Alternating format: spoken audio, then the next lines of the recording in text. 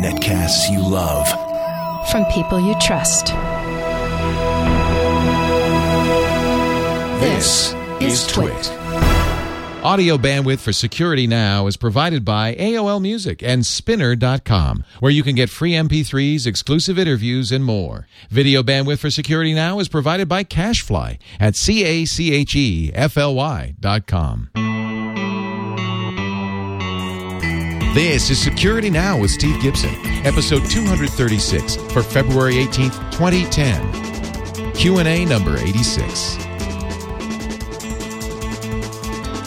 Security Now is brought to you by GoToMeeting, the affordable way to meet with clients and colleagues. For your free 30-day trial, visit gotomeeting.com/securitynow. It's time for Security Now, the show that covers all things secure and insecure, mostly insecure, and how to make them secure, your privacy and all that. Steve Gibson is here. He is the guru at GRC.com, the Gibson Research Corporation, the author of SpinRite, the world's best hard drive maintenance and recovery utility, and many great free security utilities.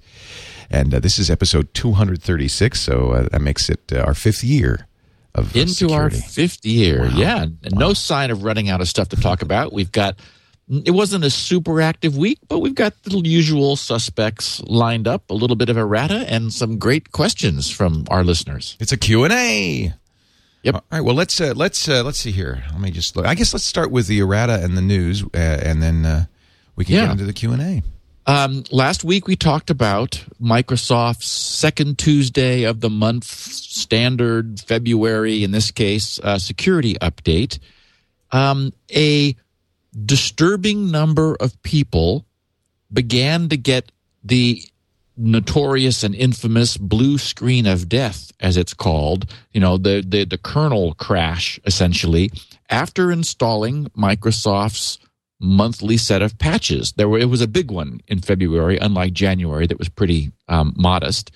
And further analysis revealed that one of the patches in particular, MS10-015, which fixed a problem that we had spoken of a few weeks before, which was this local privilege elevation vulnerability, where someone could, who had local logon privileges, would essentially leverage some old code in Windows, the NT virtual machine manager that does the DOSBox stuff, in order to elevate themselves to an admin user with full system privileges. So Microsoft fixed that, but for some users, the result was a blue screen of death that Microsoft couldn't figure out. Well, Symantec figured out what was going on. It turns out that there was an interaction between that fix, which moved things around in a couple of the kernel system modules, an interaction between that and a very bad rootkit Trojan backdoor. So this thing was detecting. No, don't you just hate it when the rootkit Trojan backdoor interacts with your get in the way of your security updates?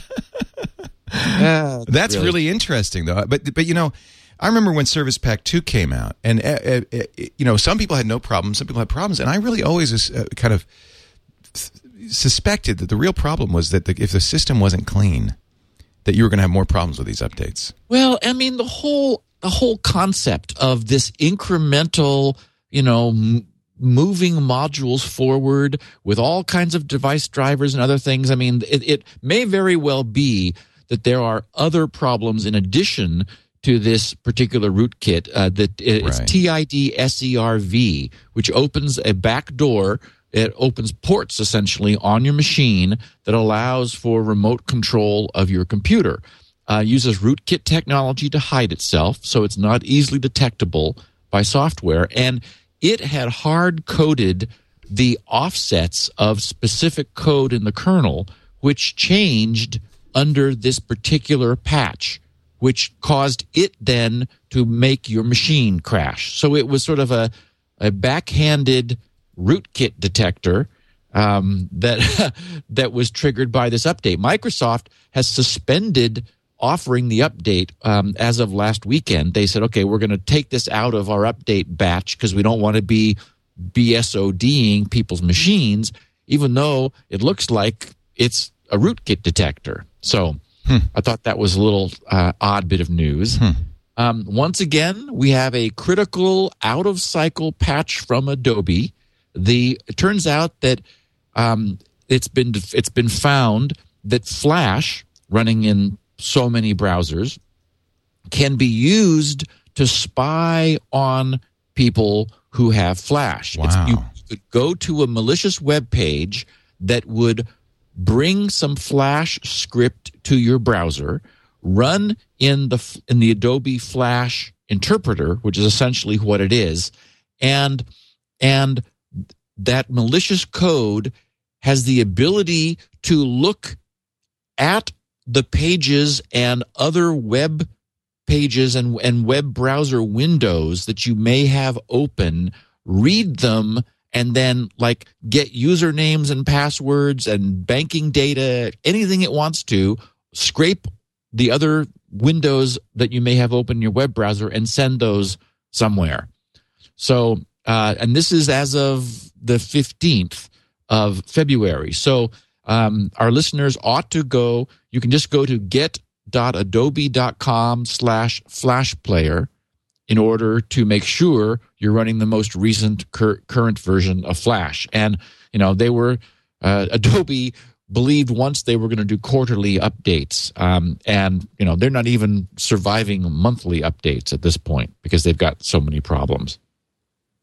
One other little bit of news caught my eye, which is that on March 1st, a data protection law, which is the first of its kind in the country, is going into effect in Massachusetts. It was originally scheduled to take effect on January 1st of 2009, but there was a huge amount of pushback from Massachusetts-based businesses that thought that this thing was a little too strong and overreaching.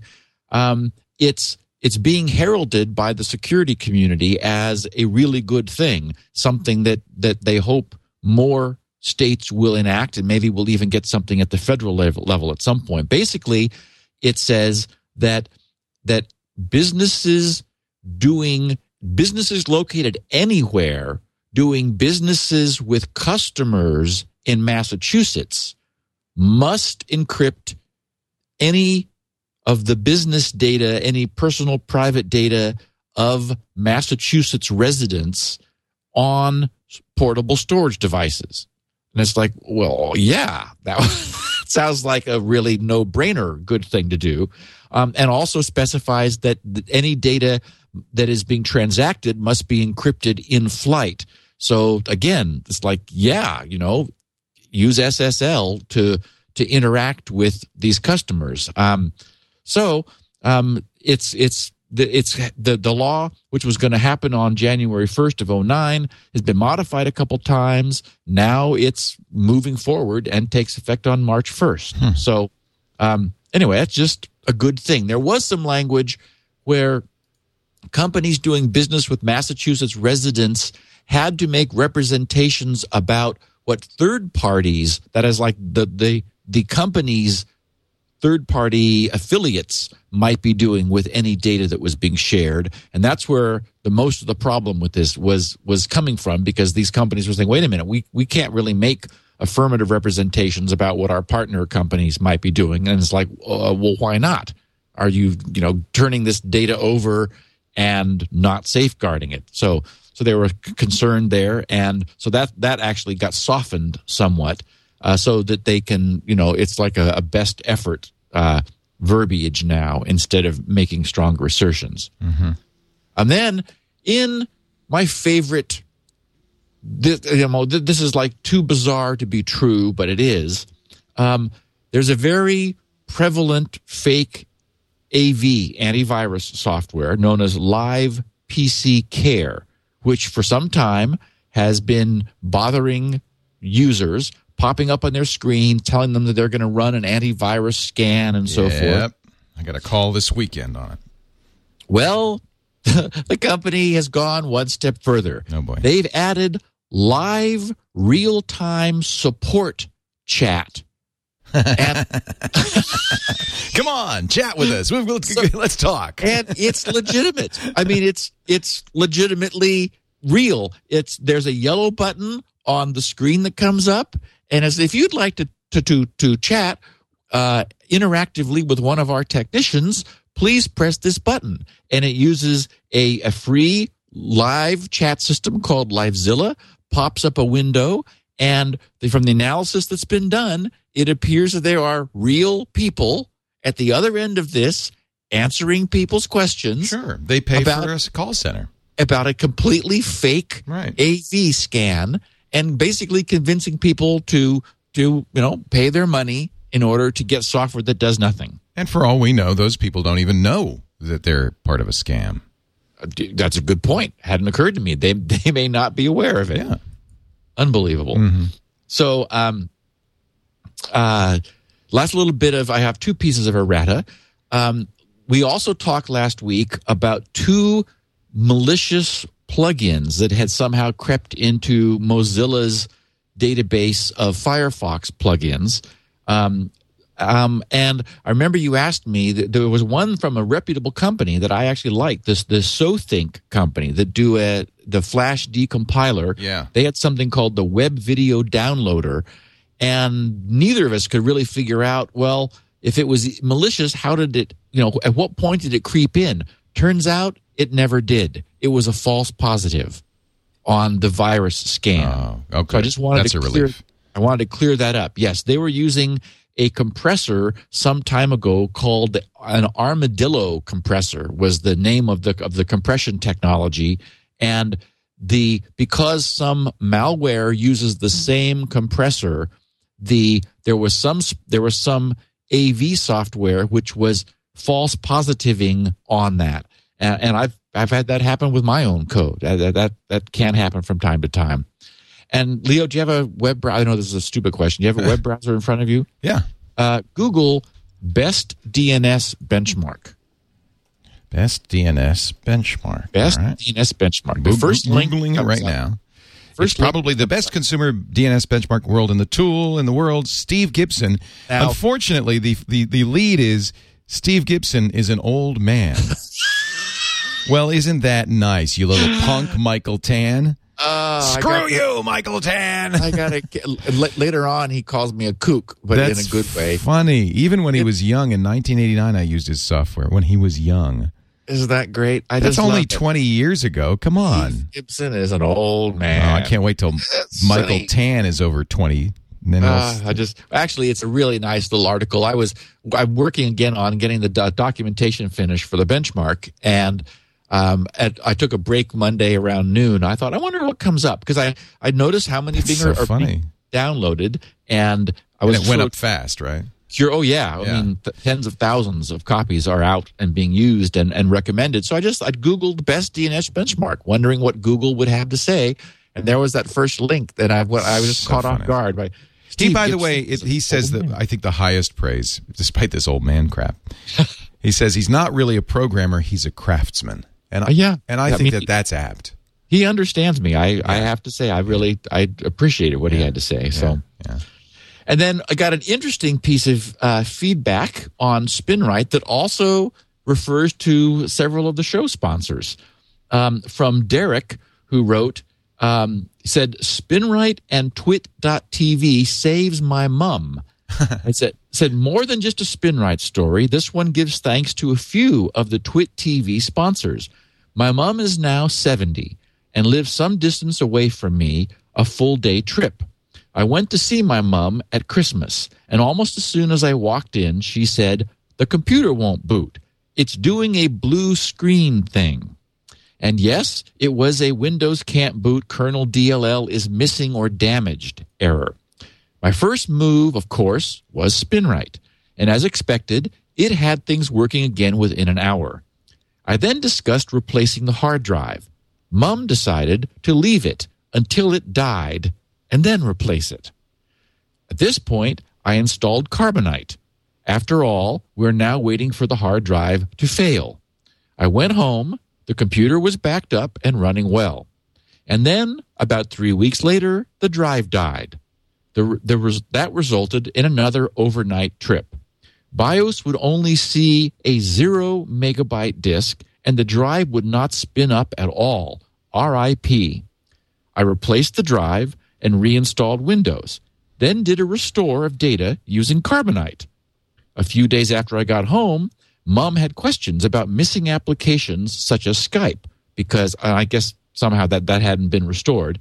So I used GoToAssist.com and used the remote tools I installed, and using the remote tools, I installed the webcam drivers and Skype, which she was missing. I now remote into Mom's computer as needed and help with any questions, make sure updates have been done, and such like. A big thanks to SpinRite, which fixed the drive the first time, Carbonite, easy backup, even my mom can use, GoToAssist, remote access without needing NAT settings changed. And last of all, thanks to Twit for the best podcasts on the internet. Isn't that sweet? Oh, that's nice. Thank you, Derek, and I'm glad we could help with your mom. Yes. Maybe we can help with something else right now, actually. If, I use this with my mom. It's called GoToAssist Express. That's a great product from the folks at Citrix. They also do GoToMyPC. They're the experts on remote access. In fact, if you are in an enterprise, if you're in a big business, Citrix will ring a bell because they do the high-end Windows remote access stuff. They have put together a really great program. You've heard me talk about it before, for business meetings. Same kind of backbone of the software. But they're so smart. I mean, they've got the fundamental technology, which is the best in the world for remote access, and then they've packaged it in such a way that it's great for support, or it's great for remote access for everybody, or in this case for business meetings. What is the average cost of your business meetings? You know, when you fly across the country, you get a hotel room, even if it's just for one night, meals, the stress and strain of the security line. According to American Express, and they know because most of the these business guys are using, and gals are using American Express cards, right, for their business expense. $1,000 for one trip. That could really add up and really kill the profits. That's where GoToMeeting is so handy. You can do more of your meetings on the phone using a conference call. With the addition of GoToMeeting, now it's visual. You could show the PowerPoint. You could show the drawings, compare spreadsheets. You could collaborate on documents. You can even use it for training, because with GoToMeeting, when it's on your system, you can give your meetees control of your system and say, okay, I've shown you how to use it. Now you try it. I want you to give it a try for 30 days. It's really beautifully elegant, sweet software. GoToMeeting.com/security now is the website. GoToMeeting.com/security now. You get a 30-day free trial. That includes, by the way, free voice over internet and phone teleconferencing. So really, it's a complete package for online meetings. GoToMeeting.com/security now. I want you to give it a try. Let us know what you think about it. We'll give you the 30-day trial because we know you're smart. And the best way for you to judge whether this is right for you is to try it. Mac or PC. GoToMeeting.com/security now. I have questions for you. If you have answers. Thanks to our listeners who keep going to grc.com/security now and sending me their questions. It's great. I just love every 2 weeks dumping my mailbag and sorting around through it. So, and they use our stuff, which is great. It's so nice when I hear that. Because I have to say, we're very careful about choosing our partners, the advertisers, because we don't want to put anything on here that we can't say, this is good. We use it. Yep. And so it's nice to hear back from people who say, yeah, we use it too. Question 1 from Sean McLary in Brampton, Ontario, Canada. He worries that packet loss could be a threat to security. Steve, I've been your Security Now listener since episode 60. Of course, I had to listen to the rest from before too. So he's 100%. I do have a question that may interest you. Are packet losses all right when your router has a secure connection and is using WPA or WPA2 on its Wi-Fi? Or are they bad? Can they give an intruder access to your network without knowing? Sometimes when I do ping tests, I see lots of lost packets. What does that mean? Should I be worried? Where are those packets going? Can they use those against me? Well, there have been some exploits historically which essentially used interference in Wi-Fi transactions to induce either the client or the base station to generate packets at a much greater rate than they normally otherwise would in order to acquire a much larger set of samples to be used for cracking. Now, the good news is WPA and WPA2 are not susceptible to that kind of attack. The older WEP encryption was. And so one of the things that, there was originally people said, oh, well, we know there's some weaknesses in WEP encryption, but it would take,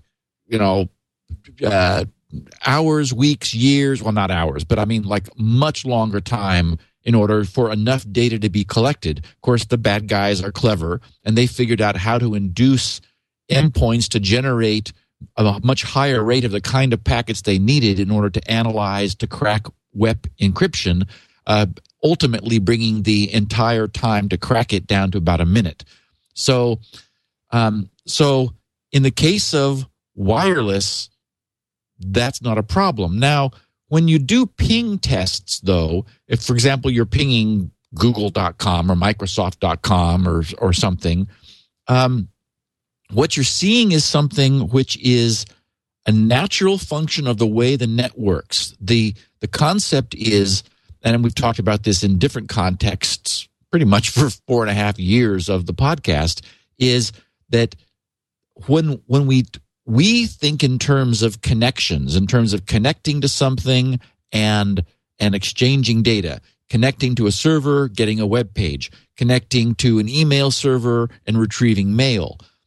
This is a so-called virtual connection, meaning that it's sort of an agreement between the two endpoints that they're connected. And what that means is that individual packets are sent in little bursts back and forth, and it's done so quickly that we sort of see it as a continuous flow of information. However, the packets themselves are freestanding, standalone, each one aimed at its destination. They may get there out of sequence, or they may get lost along the way. Routers have a sort of a best effort approach. They try to send packets from one input to one output, but you could have a lot of inputs all feeding to one output and receiving more packets in total coming in from different sources than you're able to squeeze into the output. And there are buffers in routers to sort of allow them to briefly store up packets, hoping that the output will be able to accommodate the packets that are being routed. But it is the case that routers have, by design, the right, essentially, to just drop the packets that they're not able to forward onto the next hop across the internet. So packet loss normally just represents some congestion, some point on the internet between where the packet originates and where it's going, where there's just some brief inability to get for all the bandwidth to fit through a certain point of congestion. So it's really not something to worry about. And as long as you're using WPA2 and WPA or WPA2 encryption, there's certainly no concern about what you're seeing in terms of connectivity troubles and security. With WEP, that could be a problem. With WPA, it's not. Good to know. Drop into packets. Tom and zip code 33441. I don't even know where that is, but I'm sure I could Google it. Wonders about defeating keyloggers on a public computer. He writes, Steve, is there any way to reliably thwart hardware and software keyloggers and screen scrapers on a public computer? The only solutions I've discovered are the following: IronKey with its built-in password manager, a combination of LastPass with YubiKey. Are there any other ways to do it? Thanks. Love the show. Happy SpinRite owner, Tom from 33441. Each day I eagerly hope that Steve will start working full-time on CryptoLink. Each day my hopes are dashed. When? Sigh. Okay, well, first, it would be nice to be able to say, that there's a way to reliably defeat keyloggers on public computers. And I've got to say that there isn't. I can't think of probably anything more frightening than using a public computer that is like a computer in a library or in a internet cafe that is being used by lots of people. I can't think of anything more frightening than to use such a machine for critical, sensitive work. I don't think there's any way you could argue that anything you could do as you approach that machine could make it safe. There could be a keystroke logger in the keyboard. Now, okay, so we'd use cut and paste in order to avoid typing the credentials in, but the browser's still going to get it. There's all kinds of ways of intercepting even SSL data at the machine. You can't intercept it once it leaves the machine, but there's many layers in the operating system where the data is available before it gets down to the TCP/IP stack and actually leaves. So, there are some programs which allow developers to see the contents of SSL connections outside of the browser. I've got one which I use when I'm developing stuff over SSL because it's inconvenient not to be able to see those SSL connections. So in the same way that good software could do that, so could malicious software. So I would like to completely disabuse anyone from the idea that using a public computer can be safe. You can't do anything you can to avoid using such a machine. The best thing to do is bring your own along because, we know that end users may even have problems with their own machine, but at least you've got some sense for the history of it. If you're the only one using it, you know how safe you've been, you know what security provisions you've got. If you could bring your own and plug it in to a public location, that's far safer than walking up to some screen and keyboard about which you know nothing.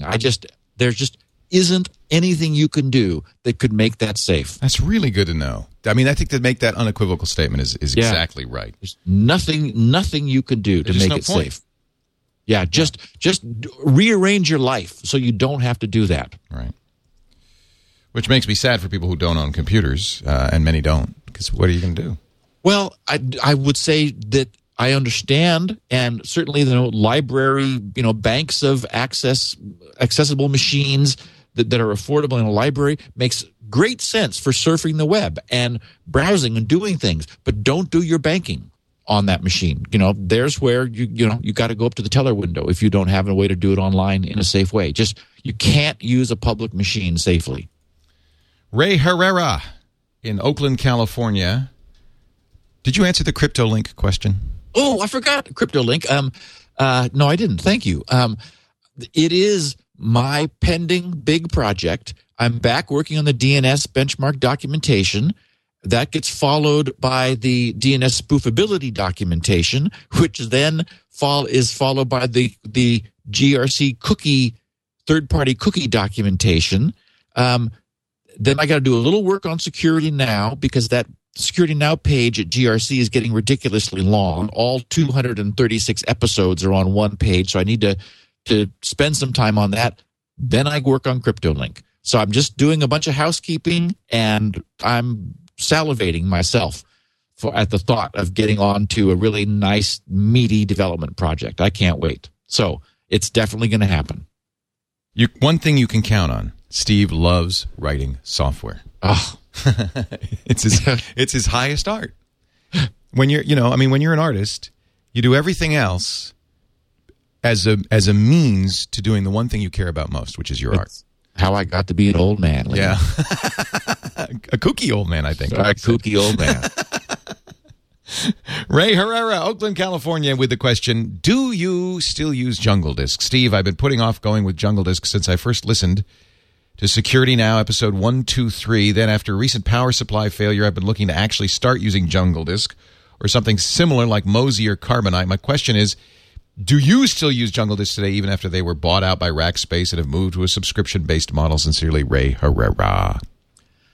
Well, the answer is yes, but I'm also very glad that I got on board in the beginning, because I did recently notice, I think they went to Jungle Disk version 3, and I saw that while they are grandfathering all of their original customers in as free forever, and I really appreciate that, no new customers get that deal.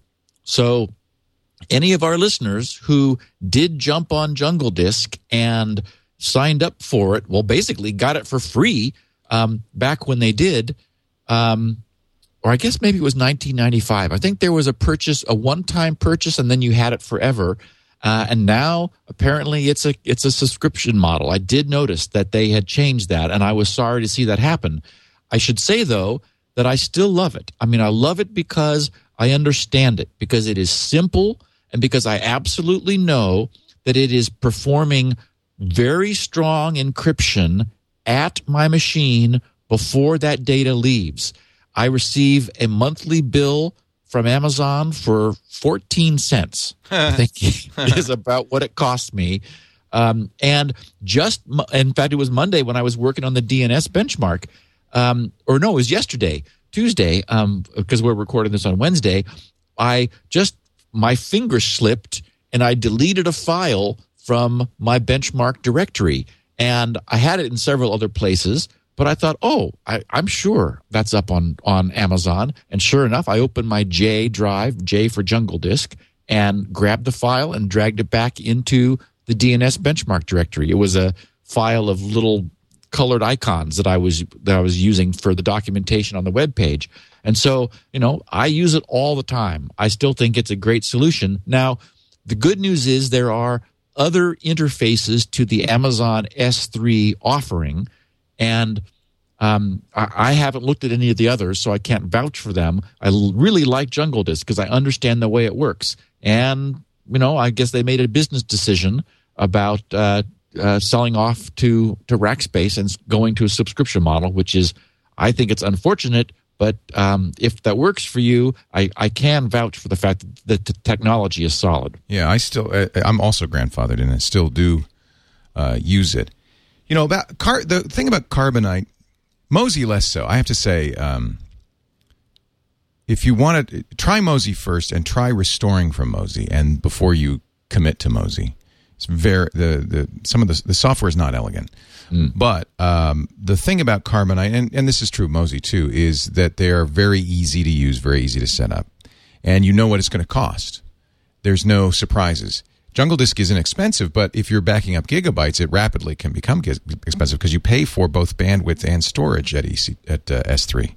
Correct. So it's cheap for you and me because we're not backing up that much. Right. I'm just using it literally to store data files, like current documents and that kind of thing. And I think it's good for that. It also requires a much more sophisticated user. On the other hand, if you want more control, I think it's a very good choice for somebody who wants more control. I haven't seen what the new Jungle Disk is like. Do they require to use Rackspace instead of S3? No, you have a choice between the two. It still uses S3, so you can choose between the two. They go through. They have a nice page where they show the differing economic models, and I remember that they were different, and that I was still happy that I was at Amazon. So although I don't remember the exact details. So anyone who's curious can go take a look at the Jungle Disk site. And it looks very nice. It's getting additional features. I'm not Mr. Big Feature King, so I just I'd rather have things that are feature spare and just work in a lightweight, robust fashion. And at least that's how I'm using it. So I'm happy with it. Yeah, I use them both, to be honest. It's nice to put Carbonite on and they have a new Carbonite Pro product, which is for small business. That's what we're going to use here because it's multiple machines but one dashboard. And what I really liked using Jungle Disk for, and this is a good solution. If you have a NAS that is backing up everything, which our NASs are supposed to be doing, I no longer do the IT, so I don't know what it's currently doing. But if the NAS is backing up everything, and then that NAS is running Jungle Disk, which you can do, and backs it up to S3, then that's kind of the best of both worlds. You have a completely automated system that you shouldn't have to maintain or pay attention to. And I think you have fairly high certainty that you've got good backups locally and offsite. And I'm so paranoid. I'm like you, I'm sure. I'm always backing up locally on a USB key. And I have all of my documents are on all of my machines. I think that the users who have been at computers long enough have taken enough hits from working all day and then, with not saving a document and then having the computer lock up on them. It's like, oh, God, that, we learn their lesson. And, I'm hitting Control S all the time. And I don't believe that my laptop is ever going to boot again when I shut it down. So any of the work that I've done, I'll drop it over onto the J drive on my laptop, and off it goes through Jungle Disk to Amazon. Or I have got a little encrypted USB drive on my keychain, and I'll make copies there. I mean, stuff that I really care about, I have in multiple locations because you just have to. Mm-hmm. Moving on. Great. I think that's a good discussion. We should talk about these things more because I think the really simple stuff that you and I just assume everybody knows is also the stuff that's sometimes the most useful for our audience. Yeah. Cool. You back up, right? You know how to back up. I don't have to tell you that. Patrick McCauley in Guelph, Ontario, Canada wonders about a cool new feature of the Opera web browser called Opera Unite. Steve, I was wondering if you could comment on something I just read on Lifehacker. Their How-To Geek, which is, by the way, great column, wrote a piece about the best way to share large files with a few friends. It involves using a feature of the Opera web browser called Opera Unite that apparently sets up a web server inside your browser. Oh, dear. I know. Just shoot me now. I don't have to read much more. But okay, let's keep going. It enables standard HTTP protocol to allow your friends... It's putting a web server on your system. I know. Using not just Opera, but any browser to access files directly on your computer. What could be wrong with that? They explain that Unite I played with Unite, and anyway, they explain that Unite automatically hooks into your router using UPnP. It just keeps getting better. To automatically open port 8840, but it can also use a Unite proxy server to dynamically when you're behind a more restrictive firewall, though it will obviously be slower. They say the files are password protected, but I wondered what you thought of this from a security perspective, and then he gives the URL. If you Google Lifehacker and Opera Unite, I'm sure you will find it. What do you think? What do you think? Well... is right. Yeah. I mean, if you want to give access to your machine, I think just remove your router and turn off your personal firewall. There you go. It makes it easy. It'll be fine for about a minute. No, this is just the worst idea I've ever heard of. I mean, with all due respect to the Lifehacker blog and those guys, I mean, this just sounds like trouble waiting to happen. There will be, predictably, if this were to take off, scanners looking for connections on 8840, which is the default port, which people won't change. And people will say, oh, well, I don't want Aunt Mary to have to use a password. I'll just leave that blank because that'll be easier for her. Apparently, a part of Opera Unite is it ties in with their own dynamic DNS server so that you're able to give your instance of a web browser a nice, memorable URL name. So I don't know. This just I love the posting because this is, I mean, just all the way through it, we learn about things that we spent the last 4.5 years warning our listeners about. For example, the fact that this thing uses universal plug and play to connect to the router and open a port without you having to do anything, so that unsolicited traffic is able to come in through port 8840 and get to your machine. We hope like crazy that there's no buffer overflows, overruns, mistakes of any sort in the web browser, the web server that Opera Unite is running in your machine, because if there is, it's game over. Anyway, this is just, unfortunately, not the way I would recommend people share files. Yeah. I did notice on the Lifehacker page, someone had posted in the comments that Dropbox was a workable alternative. And we've used both Dropbox and PogoPlug. What do you think of those solutions?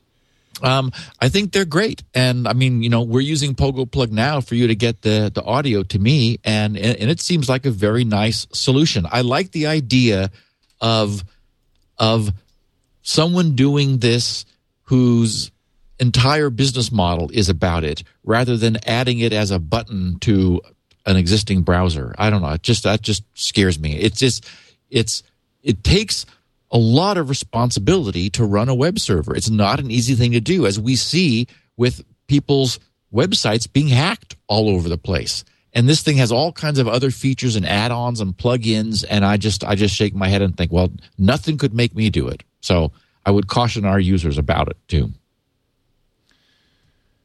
Question 5 from New Zealand.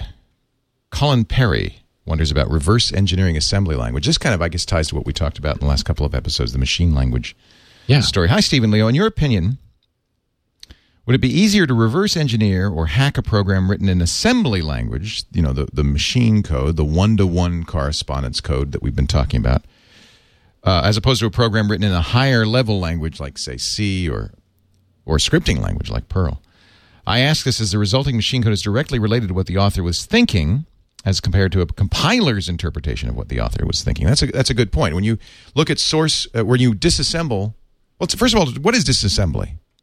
Well, so I thought this was a great question, and it does. We've had a ton of really great feedback from our How Computer Works episodes. Our listeners are really enjoying them. So this, of course, stems from that. When you write an assembly language, exactly as Colin suggests, you're putting down and as we talked about last week, you're putting down the individual step-by-step instructions that you want the computer to execute. And so when you analyze the result, the actual exe, the executable code, it is exactly what the author wrote. In fact, it's funny, there have been discussions in our news groups about people saying, hey, Steve, why don't you do stuff in open source? And some people who have replied before I saw the posting or had a chance to reply have said, well, Steve writes everything in assembly language, so if you just disassemble it, that is the source. It's the same as what Steve wrote. Of course, it's absent meaningful labels and comments and things, and my source code is extremely legible compared to what you get when you disassemble something. But what a compiler does, a so-called higher level language, is you're writing in and sort of an abstract language, a language that is not directly related to the way the computer underneath performs the work. The beauty of that is that you can have the same code that you write in a high-level language will run on entirely different types of computers with different architectures internally and different machine languages, where the compiler compiles that universal, like a language like C, for example, down into the specific machine language for different machines. The result of that, though, is if you look at the code which the compiler produces, you can immediately tell, I can immediately tell, as someone who writes this kind of code, that no human did this. Yeah, compilers do all sorts of weird optimizations and weird stuff. Well, yeah, and in fact, one of the things that keeps me coming back at or staying at assembly language is, there's this argument about, modern optimizing compilers are so good now that there's really no difference between the code they produce and what people write. It's like, give me a break. I've looked at this stuff, and it is just god awful. It's just horrendous. So because of that, and as Colin's question aims at, it's truly much more difficult to see, to understand what a compiler's code is trying to do than assembly language, which directly translates into machine language to do the same job. I would say it's like maybe at least twice as large, maybe 3 times as large, meaning that there's instructions that you see that just sort of look like spaghetti. It's just not at all clear what's going on. So it's definitely the case that reverse engineering assembly written code, I think, is dramatically easier than automated produced code. And for one thing, it's like much smaller. We know how small my applications are compared to things other people write. So if you're going to reverse engineer something that's, a megabyte, you just got a lot more physical work to do than reverse engineering something that's, a few tens of K bytes. I've talked to hackers about that, and most of them say, especially those who do a lot, if you do a lot of disassembling, you're doing mostly high-level languages. Nobody writes an assembler anymore. And they say it's just, they're so used to it. They can immediately recognize patterns. It's all about pattern recognition. Yep. So they immediately recognize patterns. Oh, yeah, that's the loop. Oh, yeah, I see what they're, and so they know, especially as they learn the different compilers, oh, I recognize that bunch of code. Sure. And really, that's what you're doing, isn't it? When you look at code, disassembled code, you're looking at patterns. The thing that you're lacking is the symbol table. So without the names of the variables, you really have to it's very interesting. It's fun to do. It's a great puzzle. It really is. Yes. And if you want to learn to program or understand how computers work, it's a good exercise once you become more advanced. But, of course, now I've never looked at things like Smalltalk and these interpreted programs and scripting languages. That must be very difficult to look at the tokens. I don't know if you could do that. Yeah, well, you can. I've done so, and it just requires sort of taking a deep breath and not being in a hurry, and making lots of notes. And after a while, you begin to see patterns. And I mean, it's like a big pattern recognition test. And it all makes sense. It's just a matter of giving it time and sitting there and working out what's going on. It's really fun. Yeah. It is. I tell you, there's maybe it's just certain, if you have a certain mind, but there's something really fun about computers and learning how they work, learning how to program them, learning how to take it apart. It's like untangling a ball of string. Some people, it will make them insane, and they'll go, nah. And some people just go, oh, this is fascinating. I could do this all day. And which one you are. Let's see here. This is, we're going to go to Swansea, Wales in the UK. Phil Coleman asks, is there really such a thing as a private search engine? Steve, I've come across a search engine called StartPage. The European name is IXQuick. And it says, we don't store the user's IP address. We don't install cookies. We destroy search data after 48 hours. It allows one to search via a secure proxy.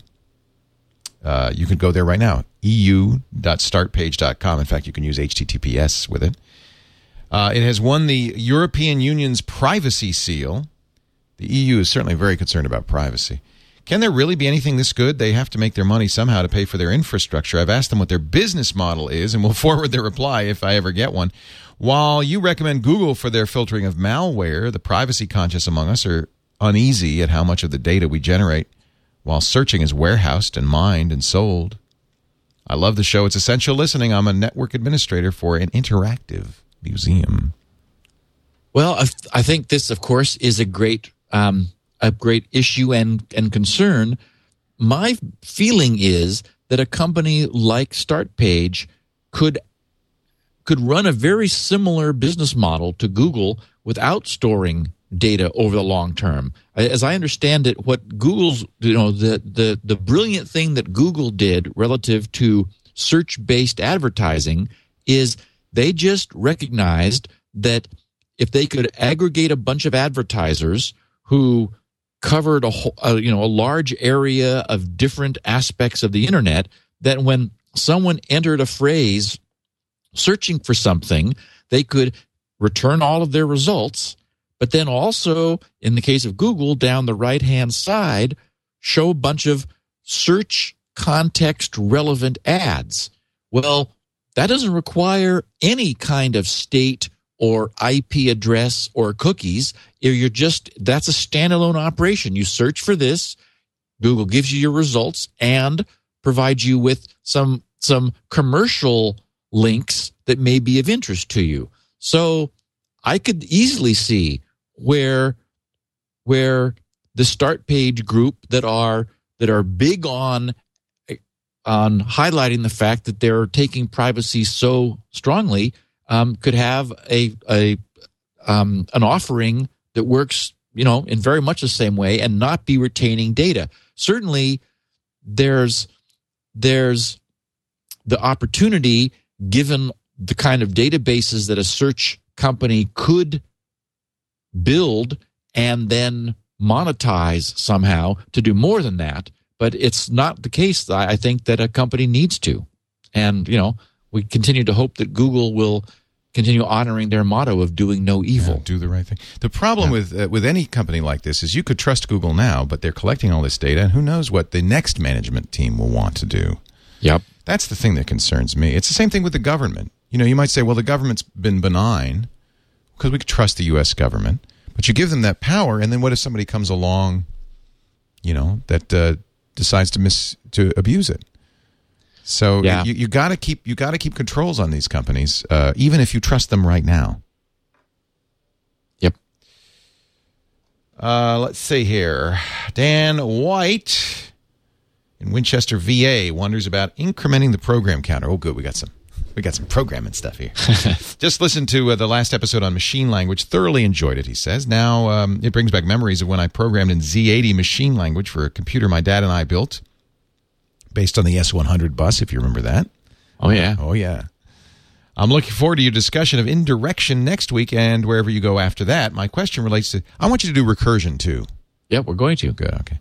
Yep. That's the one I'm still wrapping my head around. Yep, because we need to talk about stacks. And so the plan is to talk about, adding various types of complexity onto the very simple model that we built last week. Yeah.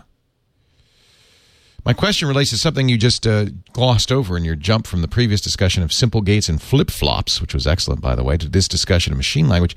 You spoke of the program counter to allow the program to step through instructions, but doesn't that require more than just simple gates? Seems like it would involve an adding function, a timer, and a looping mechanism to continually add one to the counter. But that seems to require more complex functions of a program which depend on the program counter. So would you then need a program to create a program? How do you get this chicken and egg thing started? Is the program counter all done in hardware? Did I miss something in your previous discussion? Or is this something you plan to address in future episodes? Thanks for Security Now and for SpinRite. No great stories, just the normal maintenance of my drives. Dan. Well, I thought that was a neat question. I did sort of just talk about the program counter incrementing and never talked about how that's done. It's not worth a whole episode, so I thought this may be a great question for a Q&A. Counting in binary is a process that is interesting and sort of fun to work out on the back of a napkin, or on the front of a napkin for that reason, or for that matter. It turns out that a binary counter has a very simple logic to it. If you have a string of bits, say, individual bit cells, and say that it's initially all set to 0. Well, to turn it to a 1, we invert the lowest order bit. And so now we've got all zeros and then a 1. To increment again, we invert that first, the rightmost bit again. But when we invert the bit and the bit goes from a 1 to a 0, we invert the next bit to the left. And what's really cool is that simple logic. You invert a bit, and when you invert it and it goes from 1 to 0, you invert the bit to the left. That is the next most significant bit. If you apply that, that counts. So you start off with all zeros. Counts in the sense of counts 1, 2, 3, 4, not counts as in is significant. It's counting. Yes. It's adding. Yeah. It's essentially, it's adding 1 every time. So we start off with all zeros. We invert the least significant bit. It goes to a 1. And then we invert it again. Well, that bit goes to a 0, which kicks the next one, causes it to invert. So that goes, now you have a 1, 0, which is the number 2 in binary. Now we invert the least significant bit again. So now we have a 1, 1. Now, when we do it again, and a 1, 1 is a 3, now we invert the least significant bit. Well, so that one goes to 0, which kicks the next one over. It's a 1. It goes to 0, which kicks the next one over, forming a 1. So now we have 1, 0, 0, which is binary 4. So the logic in our machine, this program counter is a register of flip-flops that I talked about before. And there's some logic you can put on a flip-flop such that you're able to cause it to toggle. It flips. If it's on, it flips off. If it's off, it flips on. And so just by wiring those sort of in series, you get a counter. And that allows our machine to address successive incrementing memory locations in sequence. And we also talked last week about altering the instruction flow. That is, this notion of skipping an instruction if the result of an operation was 0 or had some particular characteristics. Well, skipping an instruction merely requires incrementing twice rather than once. So you just send 2 pulses in the event that you want to skip over an instruction, and it adds 2 to the program counter instead of adding 1. So it's a very elegant, very simple solution, and works. It's amazing. I just love elegance, the word. In fact, that's one of I mentioned art. That's why programming is an art, because it's not, if it's done right, it's not a struggle. It falls into place in a way that's elegant, and you know immediately that's the correct solution because of the elegance of the solution. Yes, I think that really says it well. I've seen that when I don't really grasp the problem that I'm trying to solve, but I just sort of start writing code because I'm in a hurry or I'm anxious or impatient, I can sometimes code myself into a corner. I get myself tangled up where I think, oh, wait, I forgot about this. And so I add some code to fix that. It's like, oh, wait, I forgot about that. And I add some code over here. And before long, you end up with this big mess. And in fact, one of my very best friends once said something to me. I am an old man. This is about 30 years ago, maybe. More than that, actually. He said that sufficiently complex problems need to be coded 3 times. Mm-hmm. Because and you have to solve it all the way 3 times. Because his observation had been that when he, and this was like a big system, like a CAD CAM PC board routing problem. It's like, you start off and you think you know how to solve it. Mm-hmm. So you start programming, and the act of reducing this abstract problem to individual instructions to reach a solution, that act teaches you so much about more than you knew in the beginning about the problem you're trying to solve, that when you're done, you really need to scrap it. You just need to throw it away and start again. And when you're starting the second time, you understand the problem you're trying to solve so much more clearly than you did the first time, even though you thought you understood it then. Now you do it the second time, and again, you still haven't got it. You got it better, but now you're solving it sort of almost at a meta level because you really do have a grasp of it, having solved it once before already. And then his point was the third time's a charm. And here's the problem: the real world never lets us do this. The real world has managers and marketing schedules and timelines and commitments and all this. And so it's so difficult to ever have an environment where, except, as you said, Leo, as an artist, right, where fundamentally you don't have a commercial goal. You have an artistic sort of aim. And there you can say, okay, wait a minute. I'm just going to throw this away because I don't like it, and I'm going to start again. You have to do that. Yeah. It's part of the process. Yeah. I've got to do, I keep wanting to do, and, we've got people like Randall Schwartz and you who are just top-notch, best-in-breed programmers. And I just would love to do a programming show. It's such an abstract subject that I don't know how we would do it. I mean, I guess it's no more abstract than what you and I talk about every week, but I would like to do a show about programming as art, and there are people like Paul Graham. Paul Graham's fascinating on this. He wrote a book, in fact, called, I think, Hackers and Painters. It's that compares fine artists and great programmers. It's just a fascinating subject. Anyway, maybe someday. Moving on, question 8. Listener Curtis Clark. Can't get anyone to listen about security, dang it. Stephen Leo, I really need your help with this one. I constantly listen to your show, and I'm constantly reading up on all things you guys talk about every week. So many times I find myself seeing a friend or family member doing something that would make you guys cringe. Like 4-letter passwords. I cringe every time my bank says, give us a 4-letter PIN. And I don't even say letter, the 4-number PIN. It's like, come on. Yeah. Or opening random attachments in email. Let's see what this is. If it weren't for me, somebody has a movie of me I can watch. If it weren't for me keeping up with your show, I would be reinstalling Windows every 3 days for these guys. No matter how many times I tell them, don't open that, or why is your password the dog's name? They just don't seem to believe that it can do that much harm. How do I convince them they really need to be careful and that you just can't browse the web like your computer's invincible? Thanks for all you guys do, Curtis. This is a lament that we hear from time to time, and this is not the first time I've even chosen it to share on. That's right. On We've talked Security about this Now. before, yeah. Yeah.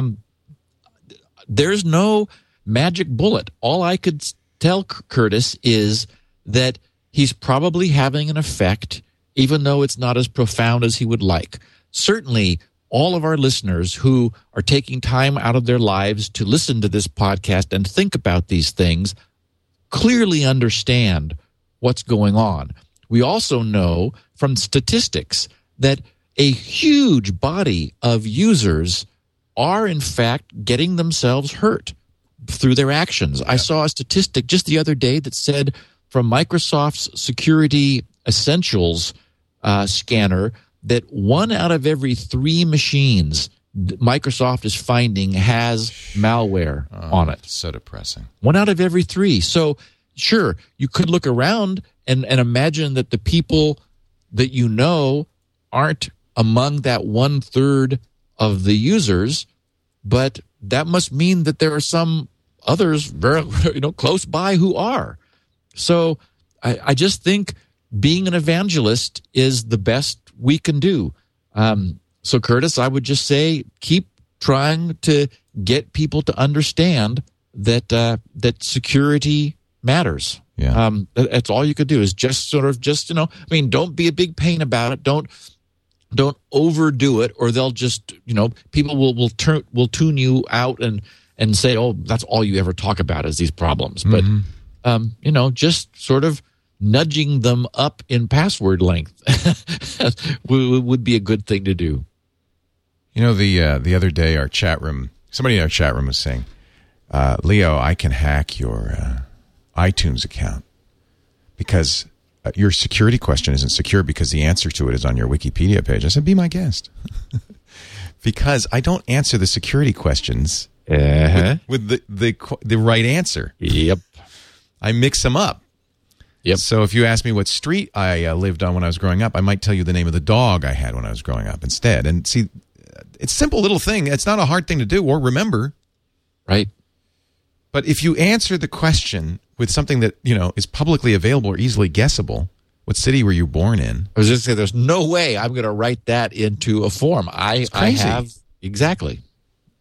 Especially somebody like you or me, who people can find this stuff. Yeah. Last question from Anders Vold Eldhoset in Norway. Actually, 2 questions about our recent episodes. Steve, I've been listening to Security Now for some time, and I particularly enjoyed the 2 recent episodes on how computers work, as well as earlier episodes on programming and engineering. Question 1. When working with machine language, and we should say you do not work with machine language, you work with assembly language, right? True, but they're the same. It's a one-to-one correspondence, but instead of writing 1010011100000, you're typing MOV. Yep. 3, there's comma. One more 1 on the end of that. Sorry, I left that out. Were you counting? When working with machine language, how do you so typically when the programmer says I program, they say assembly language, which is it renders down a machine language 1-to-1, but it's not machine language. How do you deal with things that aren't easily expressed as numbers by humans? For example, how would you store a string or send instructions to a windowing system? Oh, this is good. I'll let you answer that, and we'll do question 2, unless you think they should go together. No. Yeah, let's do that first. Yeah. That's a great question. When you are at the machine level, waiting for the user to answer a question, would you like to proceed? And there's a question mark on the screen. There's a keyboard in front of the user, and every one of the keys they press will send a different pattern of 1s and 0s, a different byte, essentially, to the computer. So the computer knows what the so-called ASCII, American Standard Code for Information Interchange, ASCII, what the ASCII pattern of bits is, which is a uniform standard for each of the keys. So the keys are actually byte size, that is to say 8-bit numbers, with each key corresponding to a different number. So say that this question is supposed to have a Y or an N, and those are the only 2 acceptable results, and the user might use capital or lowercase, we're not sure which. So what the computer would do is wait for the user to press a key and then receive the byte, which is just an 8-bit number, essentially. And we know that there's 4 acceptable numbers. The number that represents the capital Y character, a different number for lowercase y, another number for capital N, and another number for lowercase n. So what the computer would do is compare the number that was received with one by one with each of these 4 possible valid responses. And in the way compare instructions work at machine language is they normally subtract one from the other, and only if they're the same will the answer be 0. So you'll do a compare instruction comparing what was received versus the pattern for capital Y, and then you'll check to see if the result is 0. If so, that means that they were equal, so you've figured out the guy was responding affirmatively. Then you'll check to see if it's, but if not, if they weren't equal, then you go to the next step, which is see if it's equal to the lowercase y number. And if so, now again, you know that they've responded affirmatively, and so you'll take a branch off to that code in your program. If neither capital Y nor lowercase y, well, you want to check to see whether they've responded negatively with capital N or lowercase n. So again, you perform 2 comparisons. And if none of those have happened, that if they hit Q or something else, then you'll end up with no equality matches in your 4 tests, and probably want to say, back to the user, please respond with Y or N to the question. So, there's a very simple approach or a simple example of how, even though we're dealing with bits and little globs of bytes, where the human sees the computer as, oh, look, it knows about Y and N. It knows yes and no or something else. When in fact, inside, the computer is just saying, okay, or the programmer knew what the patterns were for those keys and checked to see whether the patterns matched or not. And for me, the charm of computing is that what's really happening down at the machine level, as we discussed last week, is no more complex than that. It's just, do things compare? Are they bigger? Are they smaller? Equal? If so, jump here. So you get to build this fantastic, flexible, powerful system that we're all using. We're sitting in front of. I mean, we're listening to audio coming, which is represented as bytes of numbers flowing, and it's turned back into sound. I mean, and being processed. But fundamentally, at the lowest level, we're just dealing with abstract patterns of bits. And from that, we get to build something just spectacular. To me, that's just magic. You can. I mean, if you want to represent a string, most assemblers will allow you to write a string, a quoted string, and stick each letter in a place, right? I mean, that's not a. It's not like you're looking at it and you have to go, do it in hex or something.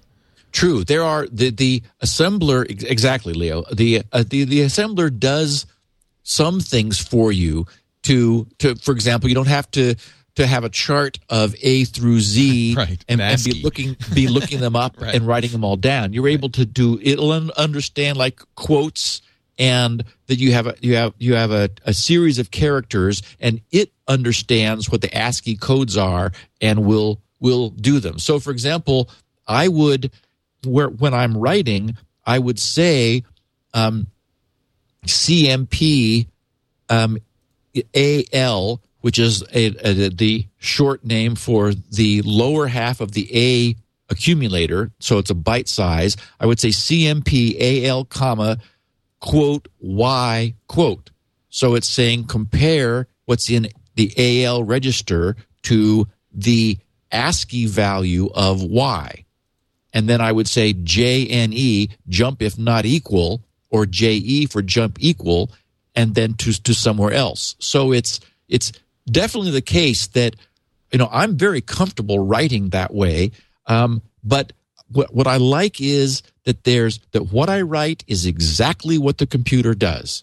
And, I enjoy writing, so I don't mind that I have to write a lot of stuff to get not that much done. I just like it that I just can't see it being any better than it's exactly what I intend is what the computer's doing. Well, that's easy for you to say. A lot of people think that they are saying exactly what they mean, and the computer says, really? You wanted to do that? Okay. And it's not what they thought they were saying. You're just a good programmer and experienced. Question 2. I'm old. You're old and goofy. Yeah. Or kooky. Kooky. Question 2 from Anders. Do you use anything but ASM yourself? For instance, Perl on your web server or Tickle TK for your GUIs or something like that. Why or why not? That's a great question that I get asked, of course, often. I love writing in assembler. I'm very comfortable with it, but it's certainly the case that I can't do it everywhere. For example, GRC's news server was based on INN, which is the sort of the standard internet NNTP protocol news group server.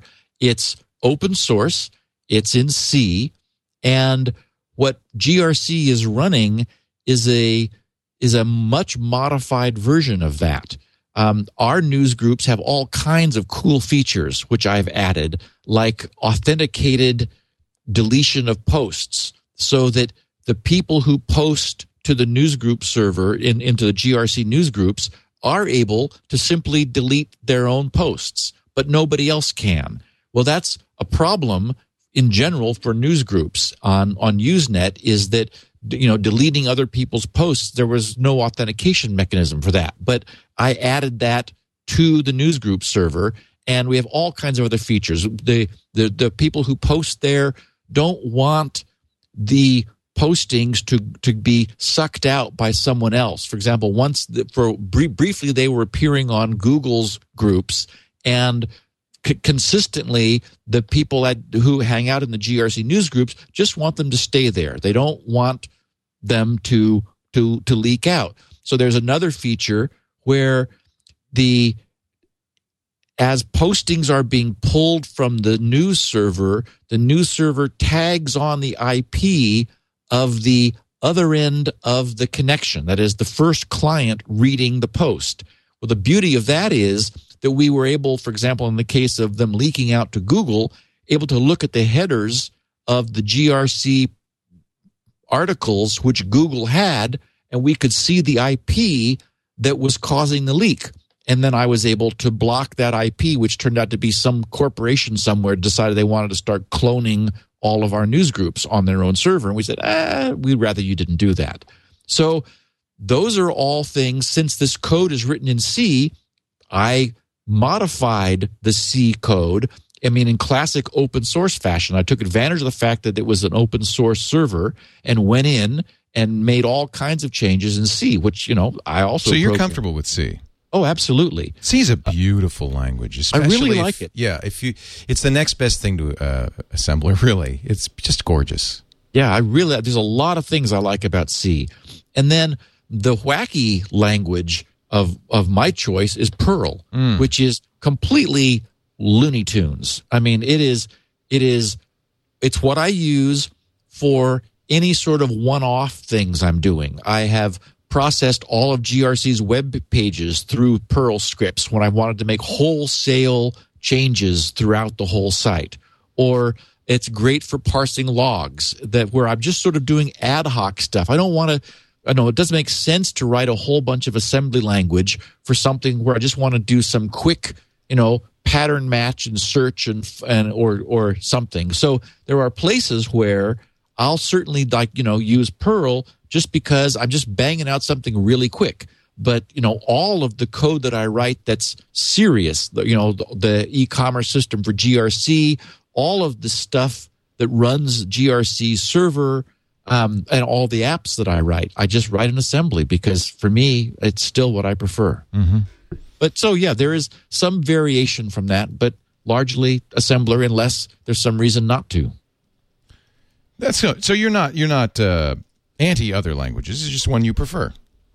Yeah, I find most programmers are like that they because Randall says this. He says if you don't program 3 hours a day in Perl, you're going to lose your fluency. You need to use it in constantly to maintain your fluency. I don't know if assemblers like that, but I think that there's a certain amount of fluency gained by doing it day in, day out. Maybe you've done it long enough now that you would never lose it. When I've not, there have been times when I have felt rusty, but I understand what Randall means about Perl. Perl is just so it's kind of bizarre. Yeah. For me, I don't lose assembler because for me, there's less to lose. There just isn't much. That's different. You're right. There's not a lot of syntax to know. Exactly. Yeah. I was going to say semantics. There isn't that much semantics in assembler, but Perl is just insanely wild arcane with the things it will do. And so you really do. I mean, I spend a lot of time debugging Perl. I spend almost no time debugging my assembly language because that I really understand. I've got that nailed. And so, very often I'm just, when I'm in a debugger, it's really the exception in assembler. But I'm single stepping through Perl all the time going, okay, what just happened here? I just, this did something I don't understand. And that's the point is the reason I love assembler is it never does something I don't understand because there's nothing there. I mean, it's just, it's just moving data from one register to another. That makes sense. Yeah. Yeah. Yeah, so my point was that people who are working in higher level languages where the syntax is tough to remember tend to pick one and work in it all the time. They might dabble in others. And then there's dilettantes like me. I collect languages. I love learning languages and playing with them, writing small pieces of code. But every time I come back to a language, I have to almost relearn the thing from scratch just because I've forgotten everything. But, I started with BASIC, like a lot of people, did a lot of C programming, which I love. Did assembler, 68,000 assembler. Wrote several fairly large programs in assembler and loved it. Learned Forth, which was really weird and great. Forth is a remarkable language. I love Forth. It's a write-only language. Well, it can look like pure English, but you make up your own vocabulary. So in that sense, it is write-only because you have to. It's your vocabulary. Well, and when I say that, my experience with Forth has been that it is possible to write it. I mean, obviously, you're able to write it, but reading it is like, okay, wait a minute, and maybe I'm not fluent enough in Forth, but it's the theory behind it. First, also Forth is very weird because it's stack based. I mean, it's got this little interpreter running in it. It uses RPN, not it's postfix, not infix. So it does a lot of things very differently. So there's some weirdness to that. It was originally written by Charles Moore, and I interviewed him, by the way, a few years ago at Tech TV. It was really a pleasure. He's an astronomer, right? Yep. He wrote it to control telescopes. Yep. So it's used a lot in embedded because it's very compact. But you can write if you set up your vocabulary, you can write in almost plain English, postfix English. Well, it's not only is it compact, but the core interpreter that you need is very small. Right. So you're able to bring up a Forth interpreter on a new chip just a family few K. very easily. Yeah. You can do it in hardware. Yep. So anyway, and then Perl and Python and Ruby and C++, and it's for me it's fun to look at how languages are implemented. Somewhere I have a document that a guy wrote 10 things to do when you're learning a new language, like 10 programs to write, like Towers of Hanoi, that kind of thing. Right. And his position was, and I think he was right, I've preserved it, that if you use these as your exercises, and once you've finished it, you will be fairly fluent in a language. So that's somewhere I'll find that and I'll put that up somewhere. But it's a great hobby as well as for somebody who uses it professionally like you do. But I just always loved it as a hobby. Well, and we're surrounded by it. All of our listeners who are using computers, I mean, all of this was written by people in one language or another. I talked to a high school class a couple of weeks ago, an engineering class, and I said, learn to program. It's simple. Just learn to program. Yeah. There is no better time than right now to know how to program, because if you have a good idea, you can implement it virtually for free on Amazon's EC2 or on Google. The Google App Engine.